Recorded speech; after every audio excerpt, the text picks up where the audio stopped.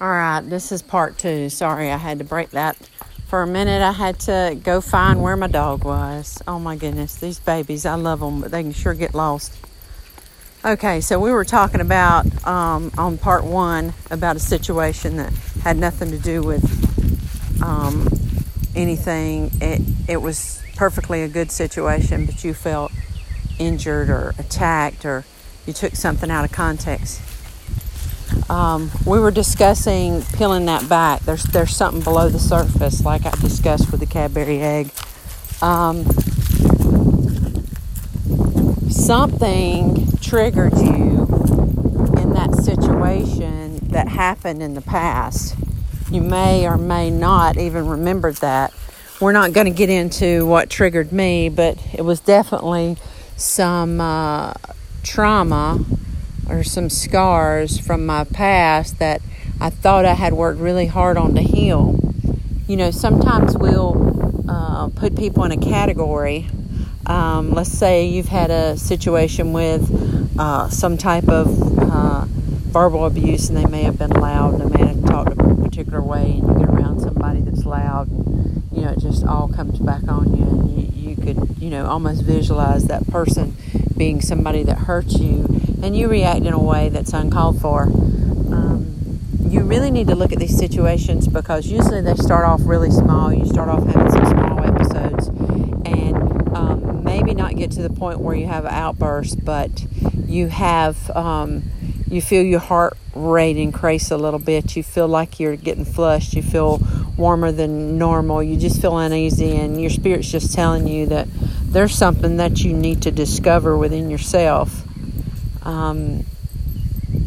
Sometimes it just doesn't come out really quick, and you need to you need to work really hard to get to it. And sometimes you can't get to it by yourself. You need to get somebody that's in that field, that's licensed, to help you kind of go backwards. I know a lot of y'all know about my abandonment issues and how I did seek help for that, and we kind of went all the way back to childhood, with where that's come from, and how it just keeps going forward, and how I kept bringing it up, and then every time it would be an abandonment issue, and it was not abandonment. So those things you have to work on. So pay attention to your body and your emotions and how you feel, and take a look, you know, where that came from, and try to get some healing there. First off, you need to pray. If you're not a praying person and you don't know Jesus, then you need to find somebody that knows Jesus. And I know Jesus, and it's just as simple as Jesus, I believe, and Jesus, you save, and I know you can save me, and come into my heart and save me, because I'm a sinner and I need saving. And that's all it takes. And then picking up your Bible and reading and praying. And praying doesn't have to be eloquent. It could just be like I'm talking to you now. Podcast was on my heart forever to start, but I just didn't know how to start. So you just start it by you just talking. You just say what you got on your mind. So that's the first thing you need to do, is look for your salvation. And at that moment, you're saved. If you die, you go to heaven. So you got assurance in that. But you're still going to have garbage from the past. Consequences never go away. Scars don't go away unless you get healing from them. So at that point, you start your, what I like to call your, in the Bible, they call it the race. I like to call it my horizontal salvation.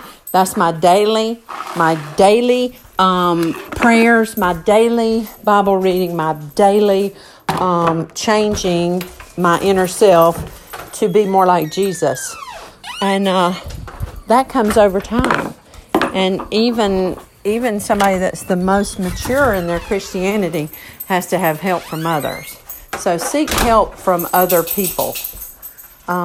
Seek help with your situation, with whatever your problem is, because there is healing out there, but you have to, it's something you got to work at. People don't deserve to be cut and bled on when they didn't hurt you. I mean, you don't have the right to treat them that way. So when you see that situation happening, it's time to get some help. It's time to get some help with that. So I just want you to be aware. Certainly, I will forever have some things that need to be worked on, some things that I need to be fixing. I will forever have that, and we all will. So you can't just say, okay, I'm gonna be well. I'm gonna be well with this. It's not the way it works. We don't make ourselves well. We got to have help getting well, and that comes with Jesus Christ, and it comes from other Christians. So I just wanted to put that out there and let you know that I pray for everybody that hears this podcast today, tomorrow, and whenever, that Jesus will show you He is real, and that you will realize that He's what you need, and He's what the nation needs. I'm going to say a quick prayer for us, and then I'm out. Father, I thank you so much for letting me live in a nation that's free, and free for me to have a podcast that's about you and about how you help me.